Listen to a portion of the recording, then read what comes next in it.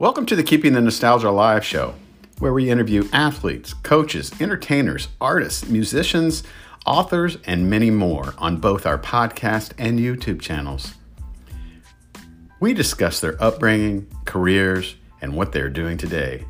We document the past so the future can remember. Please like, follow, subscribe, and share our programs. Got a guest you'd like to hear? Contact us and we'll try and get them on the program. We have over 200 episodes recorded, so please enjoy. Stories can't be remembered unless they are told. Someone asked me one time how I get my guest ideas. It's easy. Those I've had memories of in my lifetime. In a weird sort of way, it brings closure to certain times in my life. A history major at Indiana State University, I feel it's my way of preserving history for future generations to remember. Welcome to the program.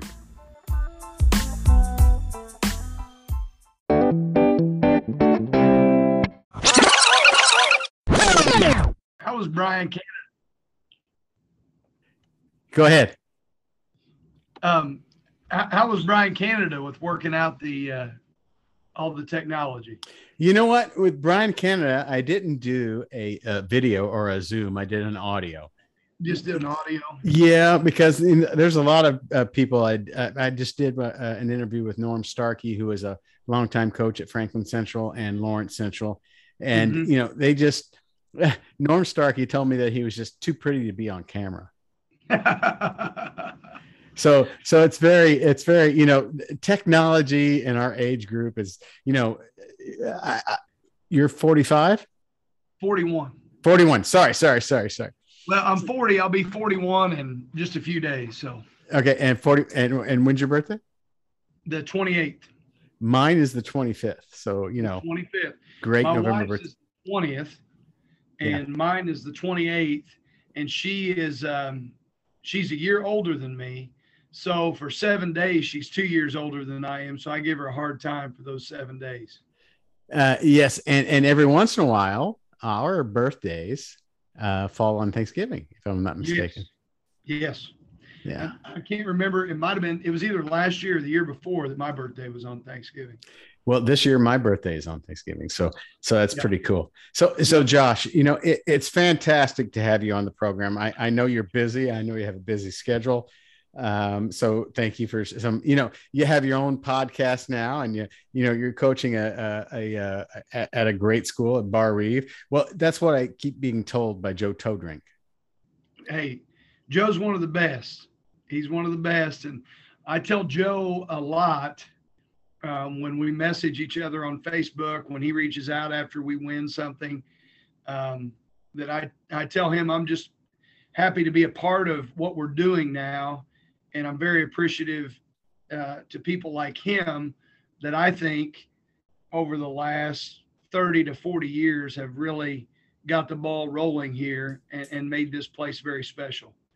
And, you know, Joe's in the Hall of Fame, and I think he's very deserving of that honor. And, you know, anytime someone like Joe reaches out to you, it feels pretty special when people take the time to do that.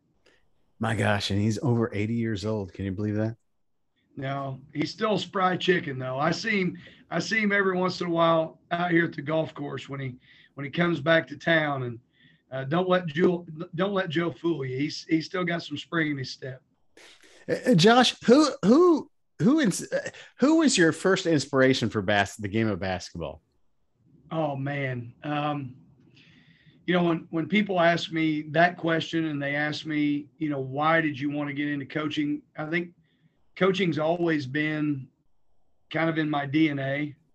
My sister told me the other day, she goes, you know, you definitely found your calling. And I guess that's a good thing to hear people say that, because I like the new country song Buy Dirt.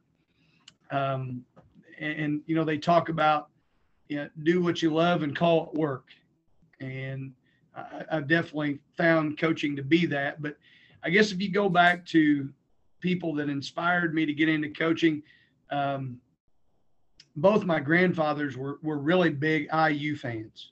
And so growing up, you know, I grew up in that Bob Knight era back in the 80s where, you know, if Bob Knight was coming to town, and Jesus was coming to town, that there'd be 50-50, going to see Jesus and going to see, I mean, and we laugh about that, but that's the way it was in the 80s, especially in Southern Indiana. But I can remember being at both my grandpa Thompson and my grandpa Foley's house watching basketball, and watching Bob Knight and thinking about how I wanted to play at IU and then eventually be a coach. And my grandpa Foley, I give him a lot of credit for inspiring my love for the game. He passed away a few years ago, but we would go to a lot of games at WRV. Bloomfield didn't play in the Greene County tournament. So when I was a little kid, we'd go to Bloomfield games, but I remember every January going to the Greene County tournament with my grandfather. And my grandpa was really good friends with Joe Hart. And, he would always talk about Joe and things Joe was doing at Duggar. And then obviously growing up as a kid at Bloomfield, Steve Brett was the head coach at Bloomfield when I was growing up, and just very inspired by the structure that Steve established in his program. I love running the Betty Ball camps. I love running the summer camps.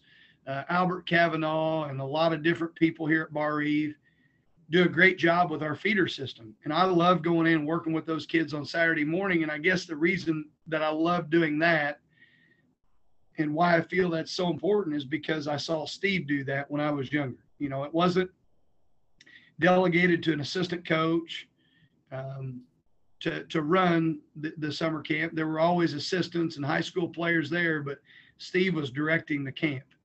And then obviously Steve left to go to Seymour when I was a 7th grader. And kind of a funny story about that is I ended up coaching with Steve later on. I'm sure we'll talk about the time that I spent with Steve at Lagodi.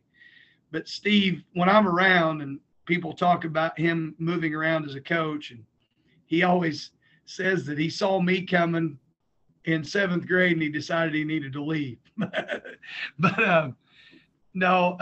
So Steve went to Seymour, and then obviously Ron McBride took over, and Coach McBride did a fantastic job, and I loved playing for Ron in high school. So I would say those two guys definitely inspired me. And then I played college basketball for Mike Beitzel at Hanover.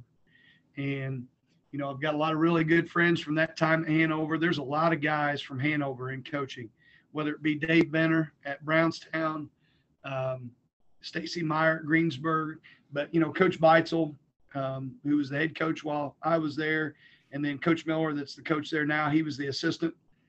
So I've just always been around guys that I think are tremendous teachers of the game and did it the right way.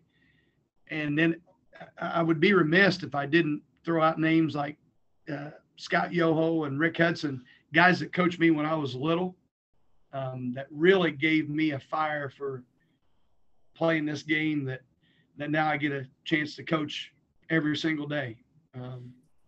There's been a lot of people, but I've always known I wanted to coach. Did you get to play in single class basketball? I did. I was in a unique situation because my freshman and sophomore year, we played single class basketball. And then the first year of class basketball, we advanced to the state finals, lost in the first ever Class A state championship game to Lafayette Central Catholic. And then my senior year, we lost in the semi-state to Tecumseh, who won the state championship. So I got an opportunity to play in both situations. I was telling a guy the other day that I remember when that happened. And I remember as a kid growing up at Bloomfield, and I remember Coach Brett talking to us in summer camp about this, about how, at Bloomfield, you got special recognition if you're a regional champion, and you got your picture put up on the wall at the end of the gym. And that was the only way. I mean, if you want a sectional, that was great. Your picture went out in the hallway. If you want a regional, your picture went up in the gym. And so I almost, for lack of a better word, want to say that I kind of felt cheated when all that happened. But I've told people this. I appreciate our tournament that we have now. I know I talked to Coach Holmes last week, and he's got a great idea that we play class through the regional and then bring everybody back together. I think that would be a great mix. I don't know that we'll ever do that again, but I tell a lot of people this, the kids that are playing for me today, they weren't even alive when we had single class basketball.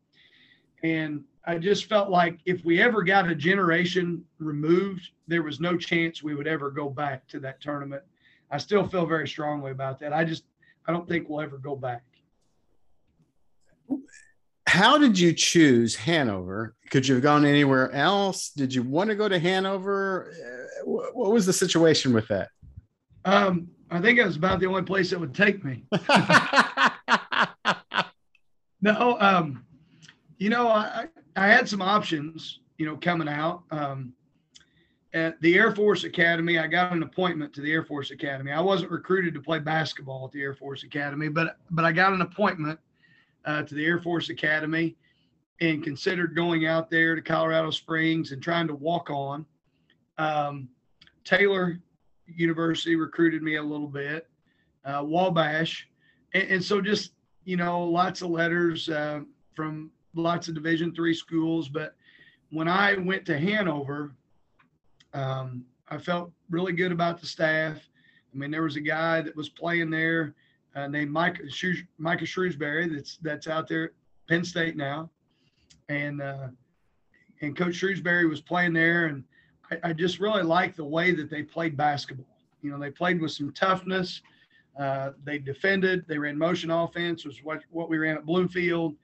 And I felt comfortable in going there. And then I also had a high school teammate that decided to go there, Nathan Helms, who actually lives here in town, lives in Montgomery now, is married to a Montgomery girl. And his wife, Brittany, she teaches elementary. So I get to see Nathan a lot. And so it was I really liked the system. I liked the coaches, loved the guys that were there, and had a high school teammate going there. So it was really kind of an easy decision for me. Was it in high school when the light bulb went off over your head saying, I want to coach this game? Or did you figure out you wanted to coach this game at Hanover? Or when did that thought process come to your mind? Well, I kind of went back and forth as far as what level I wanted to coach at. Toby Kerrigan, who's the head coach at Mount St. Joe in Cincinnati now, he was my JV coach whenever I was there at Hanover. And I spent a lot of time talking to Toby. I still talk to Toby a lot. And I just really thought a lot of him. And we had some really unique conversations about whether I would coach at the high school level or the college level. And one of the things he asked me is, he said, how important is it to you to start a family early? And I said, well, it's not really overly important, but having a wife and having some kids, that sounds pretty nice. And he said, well, if you're going to do that, then you need to make sure that you're probably going the high school route, because if you're going to go the college route, there's going to be a lot of years where you're going to be on the road, and it's really hard to have a family, and then you don't make a whole lot of money. And so you're going to have to wait until later in life to do that. And so after I looked at things and looked at options, I really thought that probably coaching at the high school level and having a family, that's really what I wanted to do. And that's worked out for me so far to this point. What do you teach at Bar Reef? I actually teach all physical education now. So I tell people all the time, I'm living the dream. Go ahead. I've taught a lot of different things at different places that I've been. My major is actually in social studies, and I've always loved teaching history. And my oldest son, he's a big history buff. So we have a lot of discussions about politics, a lot of discussions about history. But when I came here, Joe Rodemaker, who was our baseball coach, I've got PE on my license. And so I was on an emergency license the first year I came here. And so then Joe retired. And so then I was able to just slide into that PE position on a permanent basis. And that has just kind of worked out. What's really nice about that is I've got, we're a small enough school now to where I have every single player in my high school program except for 3 kids in my advanced PE weightlifting class. So I get to be around my players every single day. I'm on top of what they're doing in the weight room. And that's a big time saver at a small school where you don't have to spend 45 minutes in the weight room after practice. We get our guys through there during the day. And I like being around them. I like being in there in the weight room with them. You know, I teeter-tottered with this on when I was going to bring this up. I was thinking about bringing it up at the beginning of the show or at the end of the show. And I don't give a crap what people think, but your spirituality. Yeah. It's important to me. And tell me about the importance of it to you. Well, I'll tell you, there's a couple things about that I always like to hit on when people ask me that. First and foremost, I mean, I don't think that I would be here today without my faith. I give a lot of credit to my wife for that, because when I was in college, I'd kind of drifted away a little bit from going to church and doing things the way that I needed to do them. And when we started dating, she started getting me to go to the Methodist church, and Pastor Greg Davis was there at the Methodist church, and really found a strong connection with Dave or with Pastor Greg and there at the United Methodist Church in Lagodi. And so he kind of mentored me a little bit. Obviously, my wife was pushing me in that direction, but still didn't develop the relationship that I feel like I have today with Christ. But I'll tell you what hit me like a ton of bricks was I was coaching at Springs Valley, and I coached there for 5 years. And, you know, I would go to the FCA meetings sometimes, and you know, sometimes I was reading my Bible, and sometimes I was going to church, and sometimes I wasn't. But after my 5th year at Springs Valley, I felt like we were doing everything the right way. And I'll talk a little bit about basketball because I think this kind of weaves into this story. When I interviewed for that job, they asked me, they said, do you think you can replicate here what they're doing at Bar Eve and Lagodi? And I said, well, absolutely. I said, you know, it's just going to take us some time. And, you know, my assistant coaches and I were running the youth program. I had a lot of help from a guy named Tony Whitaker, who was the elementary principal there at that time. And we started to get the dads involved. And I'll talk about that here in a little while, about the involvement that we have here at Bar Eve when I talk about our feeder program. But we started to get a lot of the dads involved, guys like Ron Carnes, Tracy Tucker, and I started to see a shift in our program. But, you know, ultimately at the high school level, you got to win games. And after 5 years, I was 30-80. I mean, that was my record, 30-80. And I saw these guys coming, and we had things going, but we had a season where I think we were trending upward, and then all of a sudden we took a couple steps back for a lot of different reasons. And I'll never forget this. I'm in the gym. My JV coach, John Neal, who's now the head coach at Owen Valley, he's running the 7th grade on one end. I'm working with the 8th grade kids on the other end, and we're getting ready for our tournament on Saturday and Sunday. And in the gym walks Mark Hammond, our athletic director, and Troy Pritchett, our principal. And those guys, I worked with them every day. I was assistant principal at Springs Valley. So I worked with those guys every day, and I thought, this is odd that these guys are coming in the gym. And we'd had a board meeting. It was kind of an odd board meeting. It was some kind of a budget meeting. But one of the things you learn as a basketball coach is at the end of every board meeting, there's an item on there that says personnel. And the board and superintendent can discuss any personnel issues at the end of the board meeting, and you don't have to be there. So one of the board members brought up, said, I'd like to talk about our head basketball coach and not renewing his contract. And so bang, bang, all of a sudden I'm voted out. I don't have a contract anymore as basketball coach. So those guys came in the gym and we talked, and that was a tough conversation because those guys, I worked with them every day. They were friends of mine, and there was really nothing they could do in that situation. The only thing I asked them there was, I said, why didn't you guys come get me? And they said, well, Josh, the ball was already rolling, and it wouldn't have mattered if we would have came and got you or not if you'd have come down to that meeting. So anyway, I get home late because I'd been in conversation with those guys, and I get home, and, you know, I walk in the door. My wife's upset because I got home extremely late that night. And, she said, well, she saw I was upset. She asked what happened. I explained that I got let go. And I'll never forget her words. She looked at me and she goes, well, where are we going now? And I mean, I already knew that she was committed for life. But right then and there, I knew that we were in this coaching business for good. But I'll tell you this, that night, probably spent more time in prayer than I ever had in my life. And I asked God, I said, Lord, I know you do things for a reason.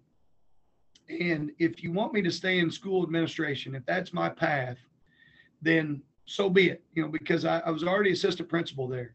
At the next board meeting, they gave me an extension on my administrative contract.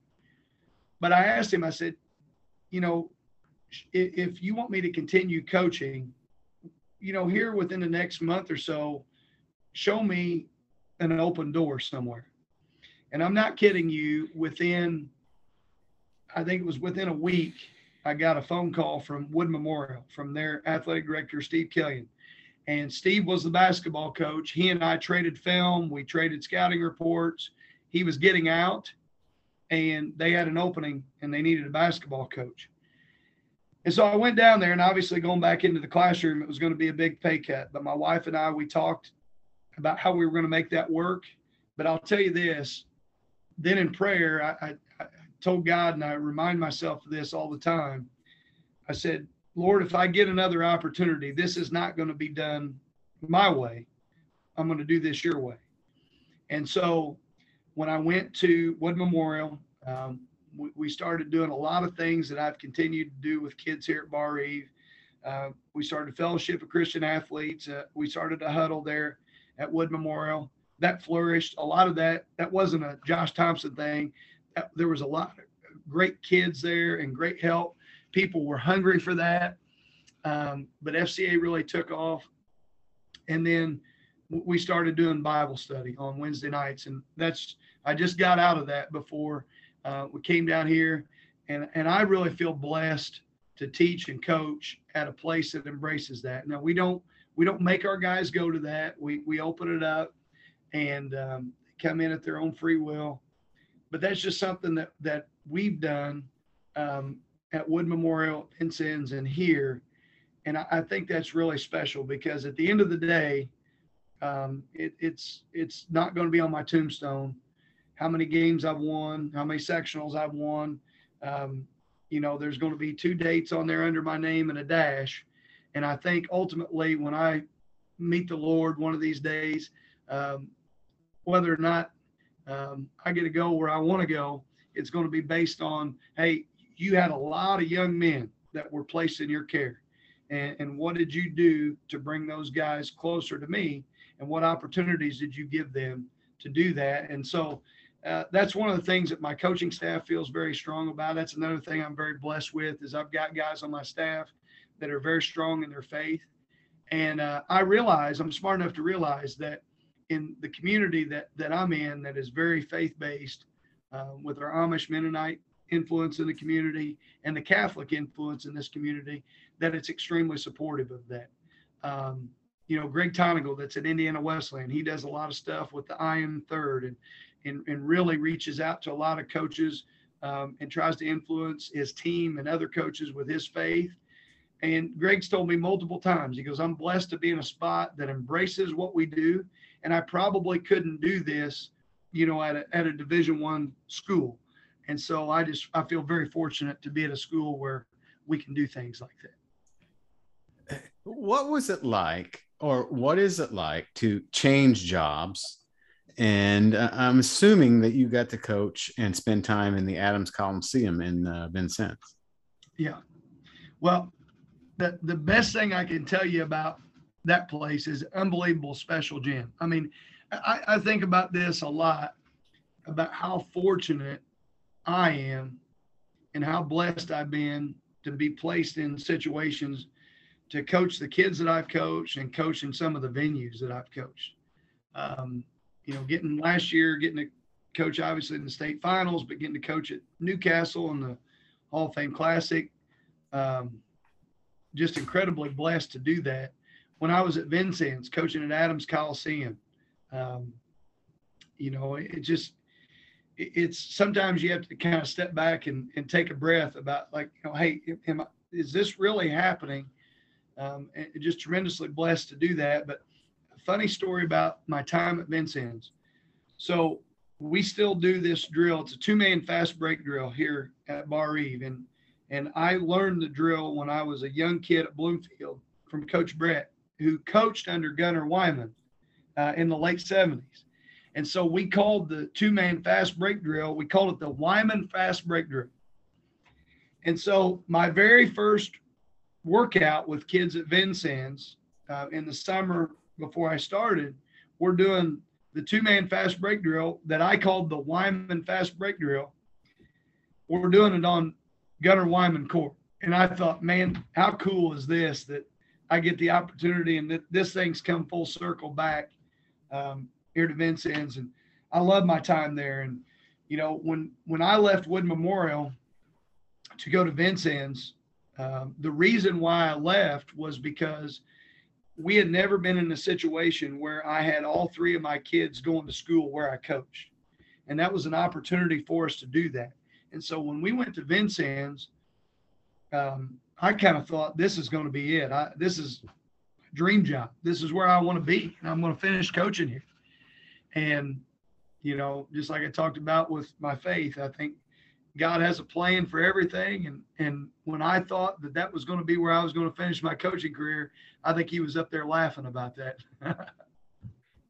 You know, it's interesting because, you know, playing for Broad Ripple High School in the mid 80s, I got the chance to play in the Adams Coliseum, and we actually beat a ranked Vincennes-Lincoln team. And I hated that we had to sit on the end of the court while you guys sat over on the other side of the court.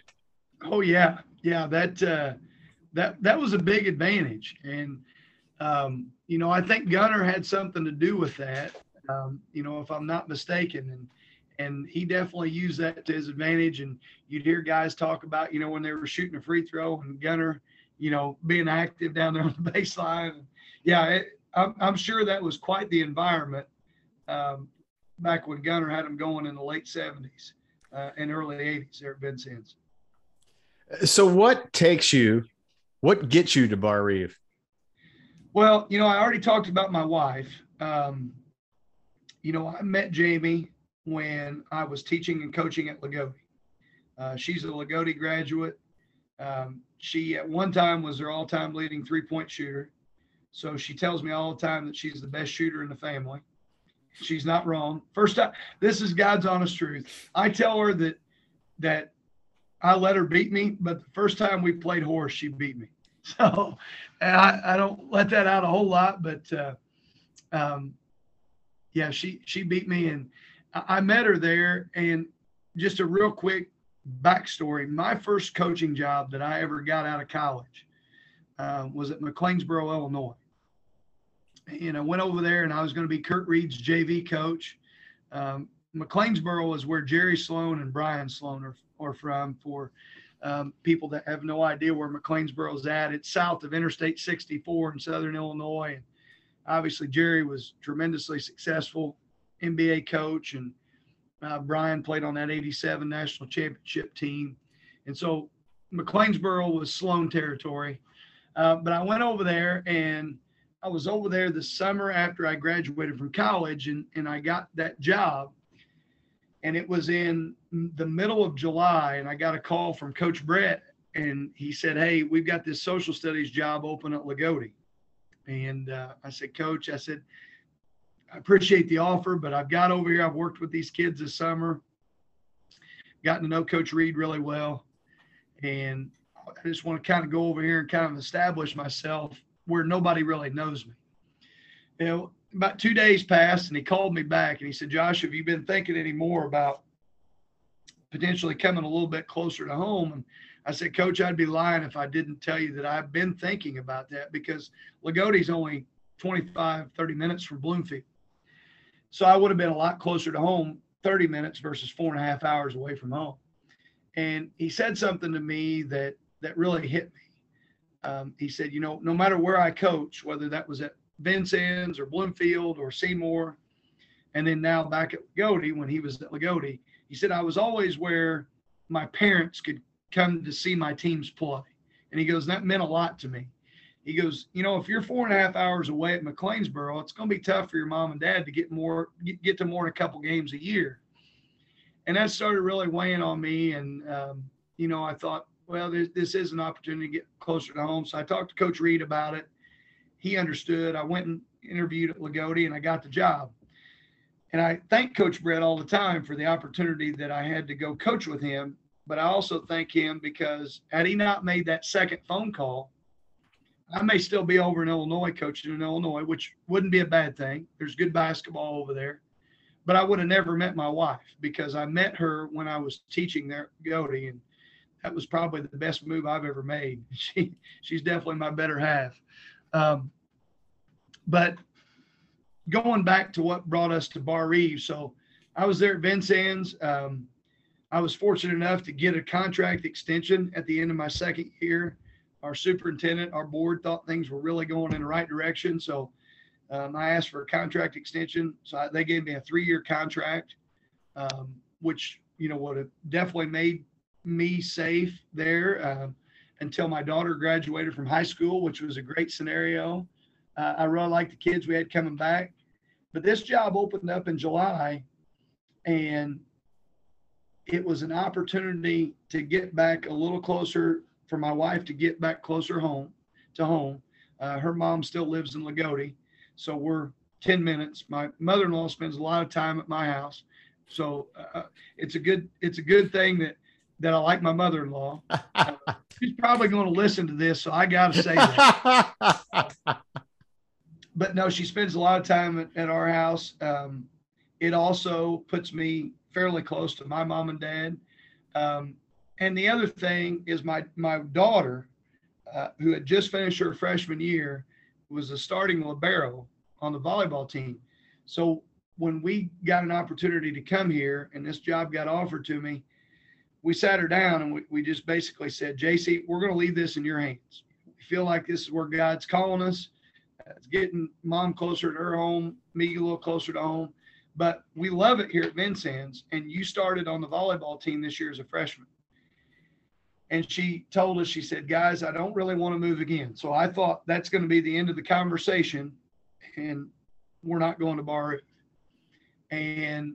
But then she followed it up, and she said, but if I were to move again, the only place I would want to go is to Bar Eve and play volleyball for Amber DeCourcy, who I teach with here every day. And Amber's husband, Mike, was best man in my wedding.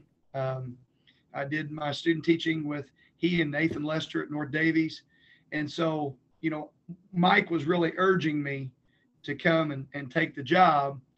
And, you know, he kids everybody now. He's like, I wasn't urging you to come because we wanted you, because we wanted your daughter to come play volleyball here.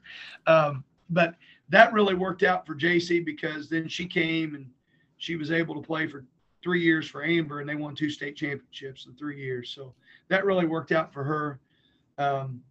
So when people ask me why Bar Eve, why did I make that move? Number one, it got us closer to home. But number two, I tell people this all the time. I loved it at Vincennes, and Vincennes is really, to me, kind of a smaller school. Even though they're a 3A, they're still a small school because you got less than 800 kids. But I really see myself as a big-time small school basketball guy. And Bar Eve, you know, we're the only show in town. We don't have football. Everybody here lives and dies basketball. How state championship coach, 25-1, if I'm not mistaken, before COVID hit and you guys won a sectional championship. Is this where you want to be for the rest of your career? I'll tell you what. I know it's a difficult question to ask. No, it's definitely for me not a difficult answer to give, because I'm gonna be honest, I can't really see myself anywhere else. I've been in this business long enough to realize that you never say never to anything, but I really feel like this is the best basketball job in the state of Indiana. And, talent goes up and down. But like I said, we're a small school. We don't have football.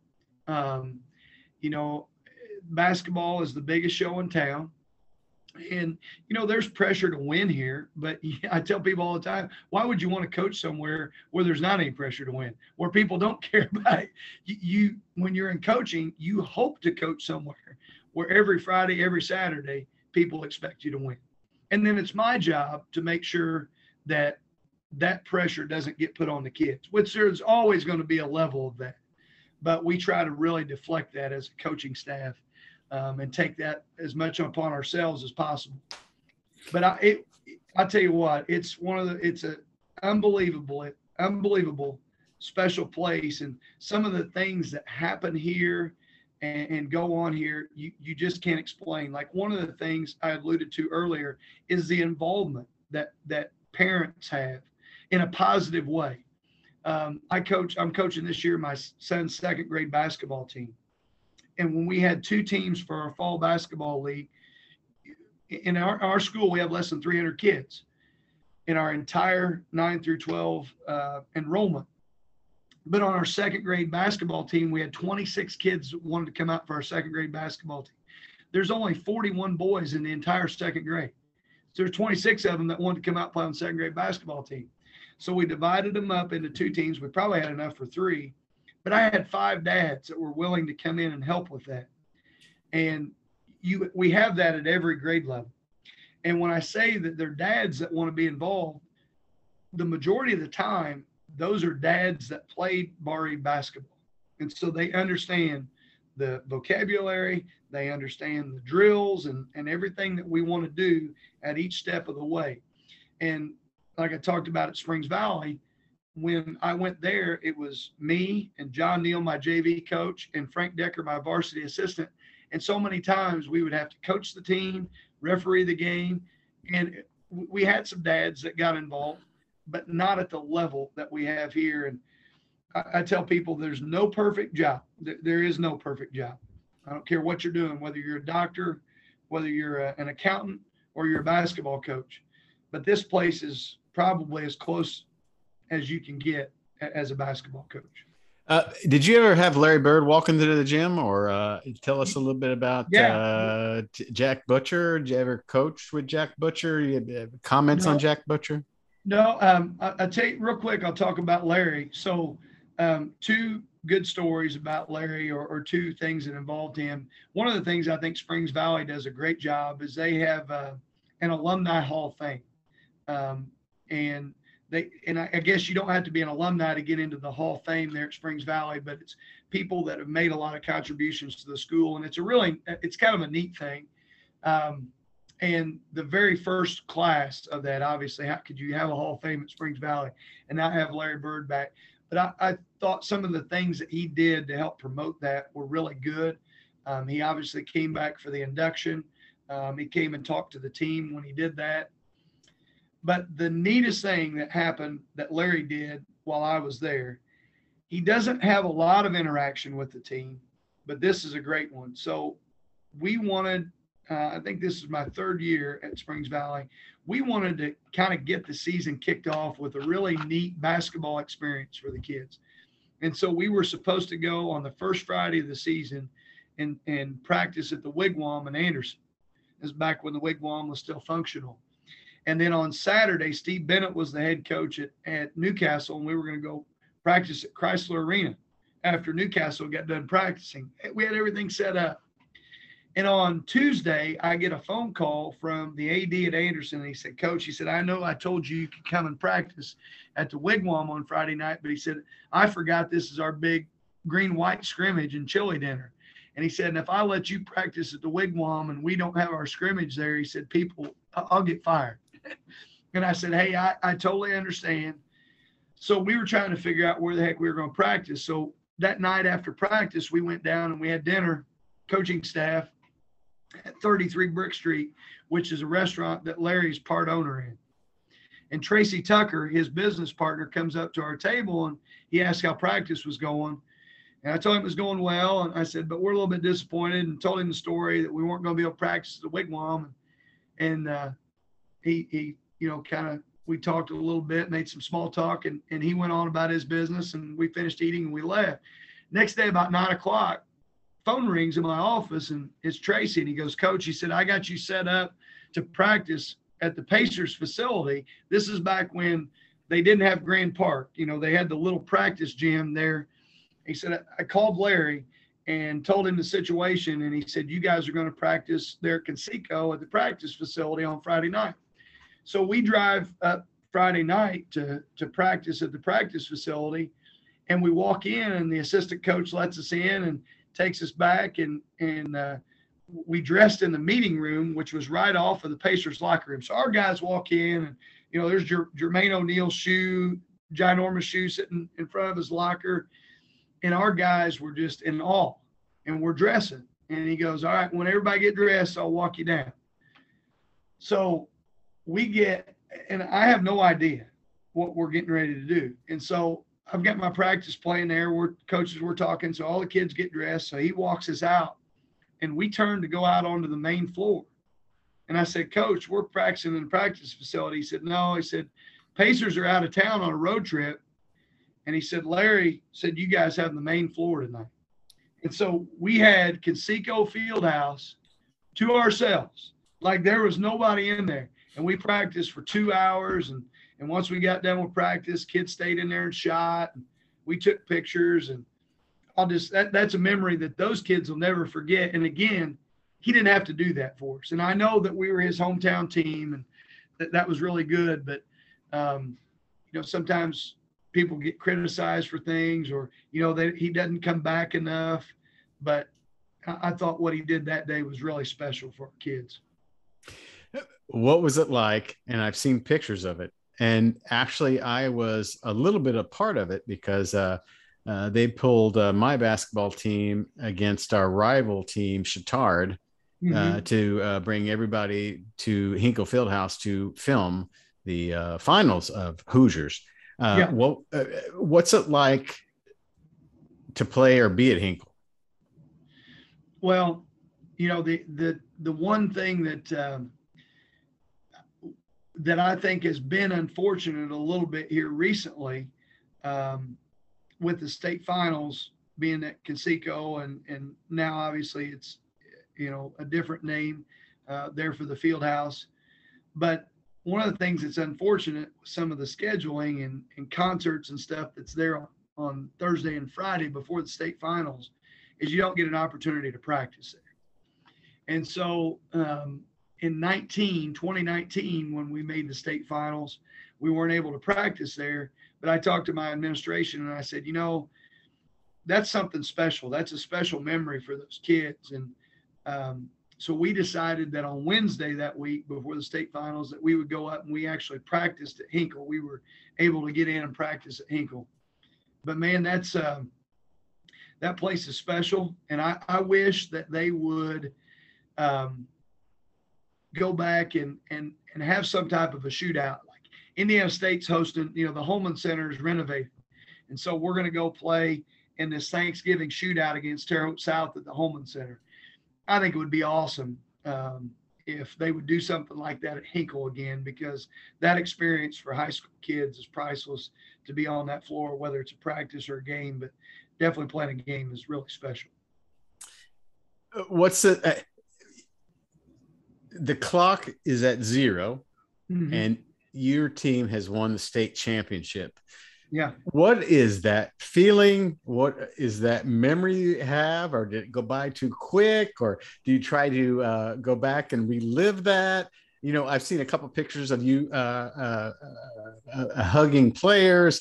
I mean, what is that like to win a state championship? I mean, that's just, it's just at Broad Ripple High School. I was coached underneath Coach Bill Smith, who won a state championship in 1980. And, beat an undefeated New Albany team. And, I had to hit a 57 footer to beat Marion. So what is that? What does that feel like? Or how often do you think about that? Or, did I ask too many questions within that one question? No. Well, I'll go back and the very first thing that I want to say is, John Smoltz talked about this last night in the World Series. he said, you know, in 90, the thing that made this year's Braves team different from the 95 Braves team is that the 95 Braves team, they were expected to do that. And when I say that, you know, last year we were expected to do that, I mean, I think everybody in our community expected us to do that. Obviously, other teams in our sectional, they were trying to beat us, but I think in the back of their mind, they knew there was a chance that they could beat us. And Lagodi and North Davies had really good teams, and North Davies about knocked us off in the sectional. But I think everybody in this area expected us to win a state championship. We were ranked 1 in single A all year long from start to finish. We got as high as 7 in the coaches poll. So to say that there wasn't some relief at the end of that game that we accomplished what we had set out to accomplish, I think would be leading you astray. So there was a little bit of relief, like, hey, we did it. And I still tell people that all the time. I think one of the hardest things to do in athletics is to do what you're supposed to do. I mean, how many times does the team that's favored to win the NCAA championship at the beginning of the year actually win? You know, I know last year was a weird year because you had us, Blackhawk, Silver Creek, and Carmel. And I think at the beginning of the year, you probably could have said all 4 of those teams were favored and every one of those teams won. I mean, that's probably not ever going to happen again. And that's incredibly hard to do. So there was a little bit of relief, but man, whether you're coaching a team, and I say this with all honesty, whether you're coaching a team that's won 3 games or whether you're coaching a team like last year that won 29 games, if you can get a team to accomplish something together, whether that's winning a conference championship, taking a team that hadn't won very many games and you won a sectional, or that team last year, just seeing that joy in kids' faces when you win, that's why you do what you do. I mean, I tell people all the time, I was blessed with great coaches. And one of the reasons why I wanted to get into coaching was to just have a chance to give kids those types of experiences that I got to have as a high school player. And the last thing I'll say about it is I had a lot of coaches that I really respect, guys like Mike Adams, Coach Brett, and a lot of other guys, Sam Alford, that reached out to me at different times. And lots of those guys' messages to me was not about, hey, X's and O's, or you need to be thinking about doing this down the stretch or that down the stretch. The big message that was overwhelming from those guys is enjoy it. Enjoy. And so there were so many times during the tournament run. And again, thank God that I've got such a special wife that, you know, allows me to do what I'm doing and gives me time to prepare. And I've got such a supportive family that I was able to enjoy that. And it was something that's special, and I love it. But talking about that moment, I think then the hard thing to do is then, hey, as soon as that's over, you almost have to start thinking about the next year. And it was on the bus ride home that I was thinking about next year. And I remember talking to Dean Scott, my varsity assistant. I'm like, hey, you know, Reed Thompson was in this role for us this year as a reserve, but next year he's going to be a starter for us. And, you know, how are we going to do this and that with Reed and put him in positions to score? And he goes, Coach, he said, we just won a state championship. Can we not get back to the gym, celebrate, you know?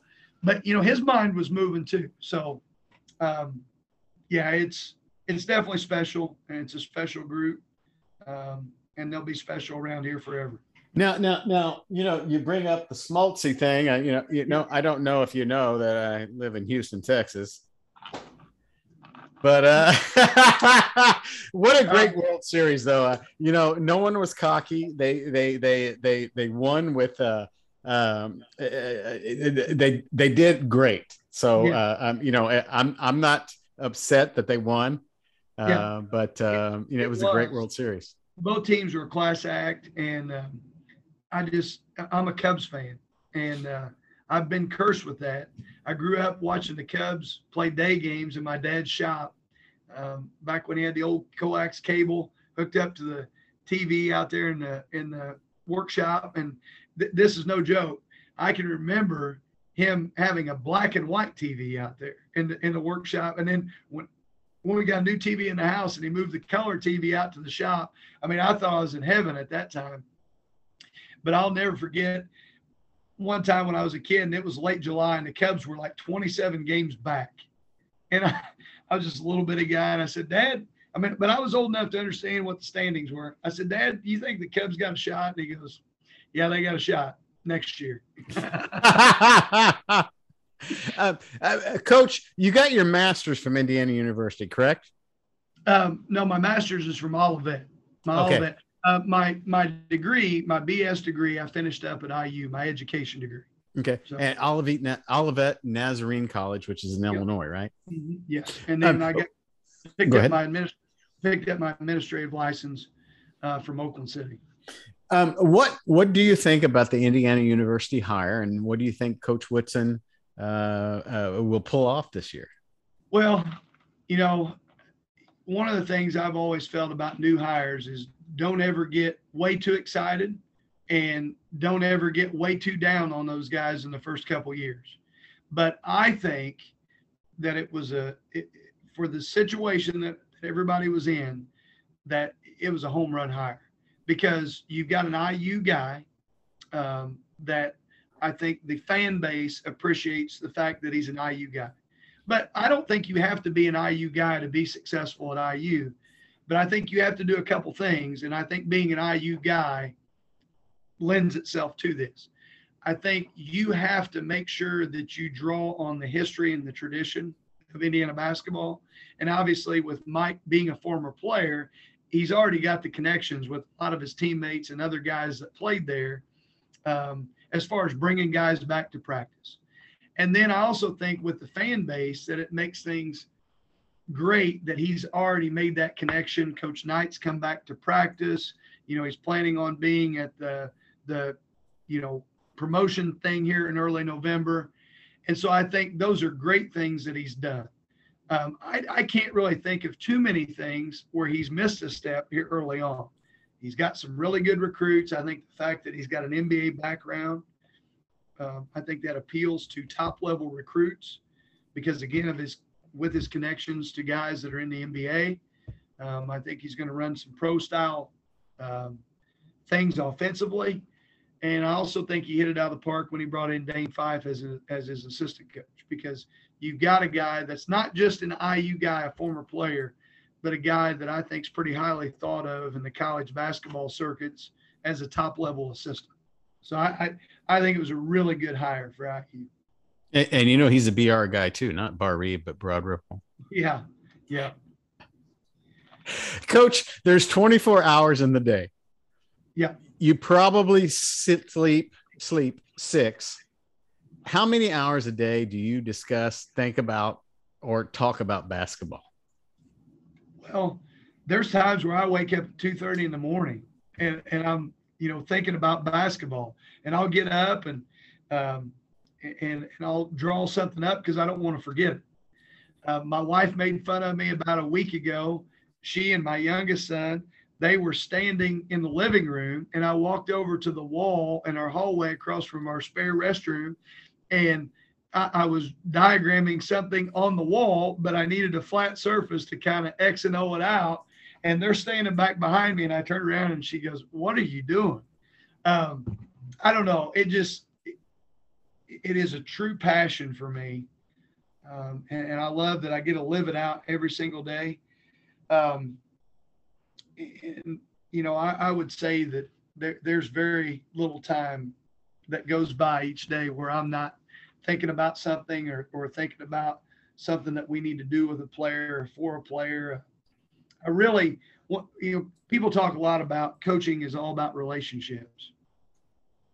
One of the things I love to do, like when I'm sitting watching World Series, is texting former players, asking them, how they're doing, what they're doing, give them a jab, if they're an Astros fan, or, if there's something going on that reminds me of a kid, then I'll reach out to them. But, just a couple of weeks ago, I had a situation where I've got a player that's going through a really rough situation with his marriage, and some different things that are going on with that. And there was about a 2-day period where we were in a lot of dialogue back and forth, either on text or on phone.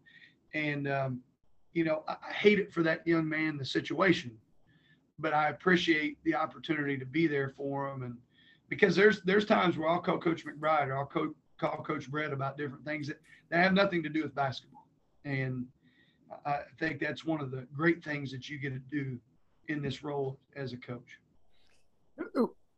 2 questions here. What does this season look like coming up? Yeah. And how do you deal with former coaches or former or parents that give you input? Well, I guess the first question, because everybody's a backseat driver or a backseat coach, whatever you want to call it. So how do you handle that?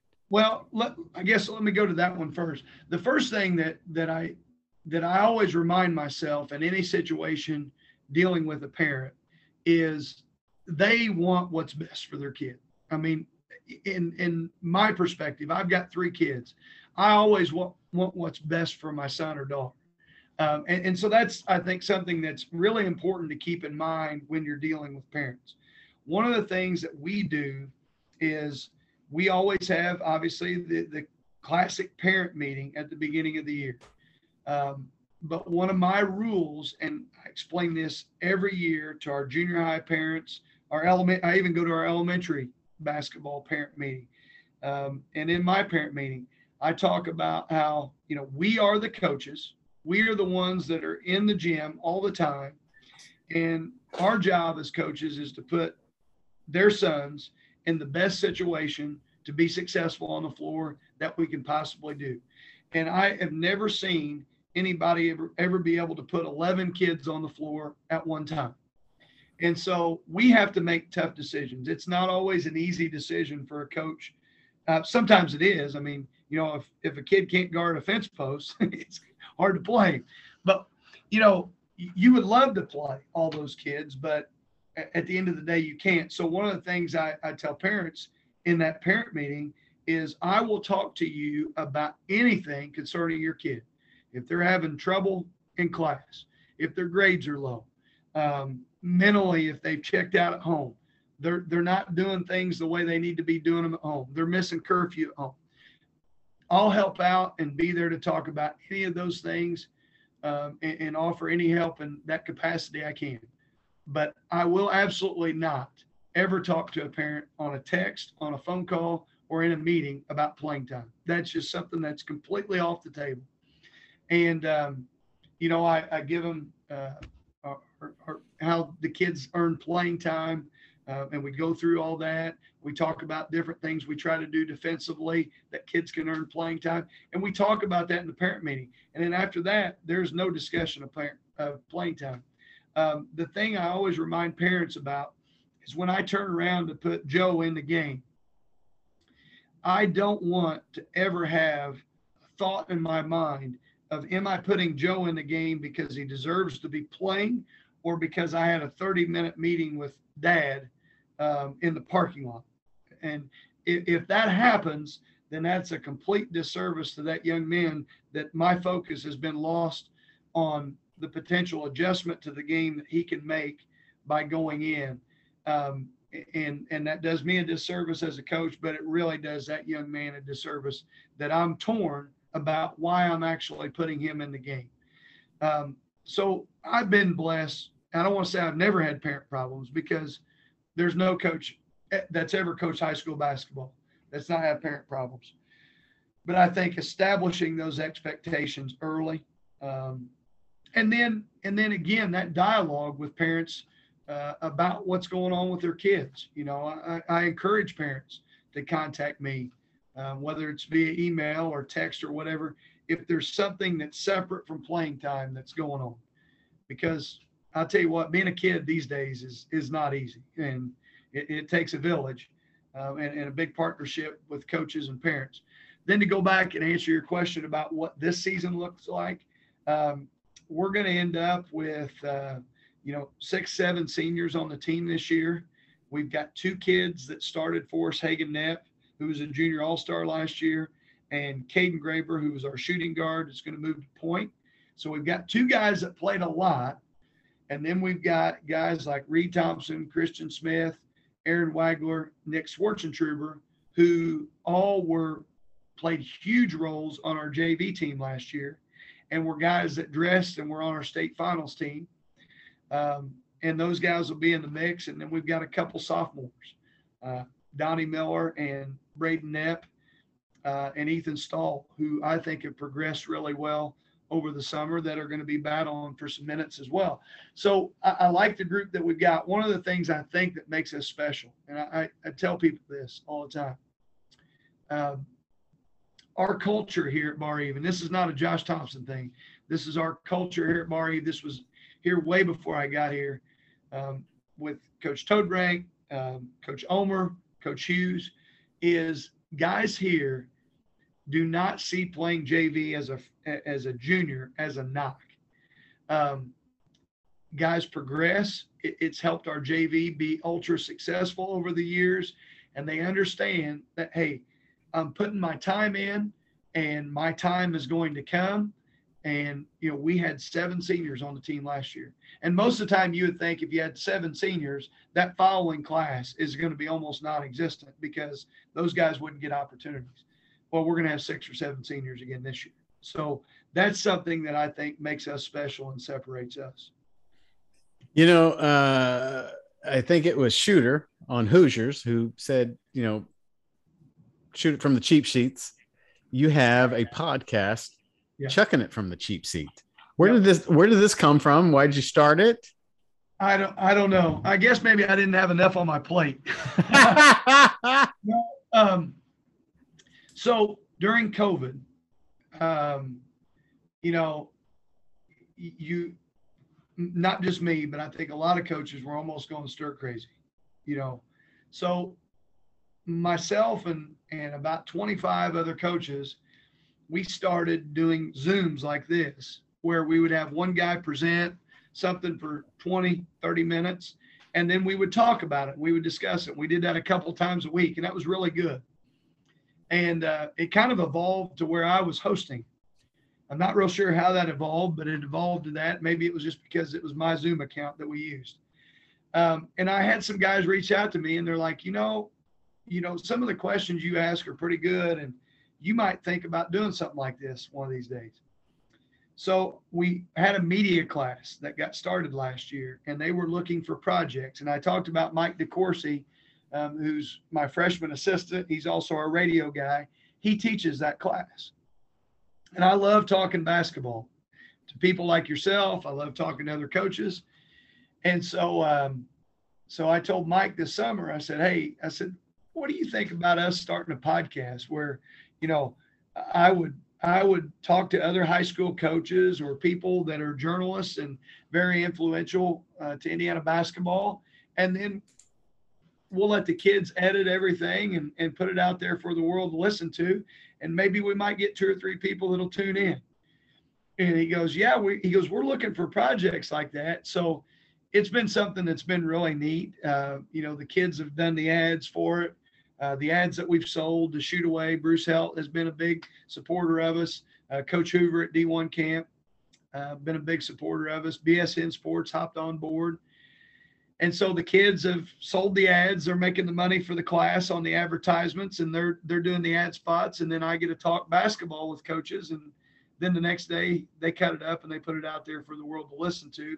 The name, it came from the movie Hoosiers.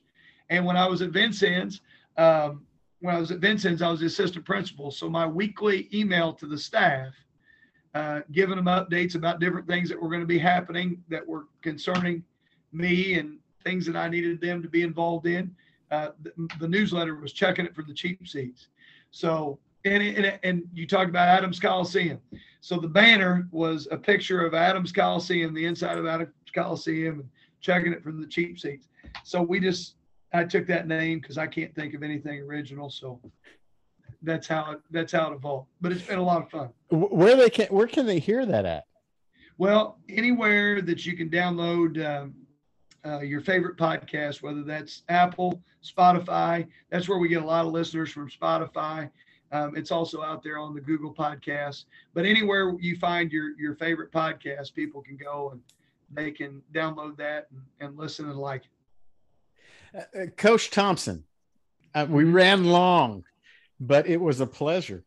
Well, that's usually how things happen with me whenever I'm talking basketball. They usually go long. So, you've been on my radar for quite a bit of time, and it's great to watch you blossom and turn into what you have turned into. And I'm glad we talked about the spirituality of it all. And this was fantastic. I appreciate your time. Yeah, no, I appreciate you doing what you're doing, and having people on like Junior G and Brian Canada, my wife's uncle, and I've enjoyed listening to some of your broadcasts, and I think it's great when you can keep nostalgia alive. Thank you very much, Coach. Hey, thanks a lot.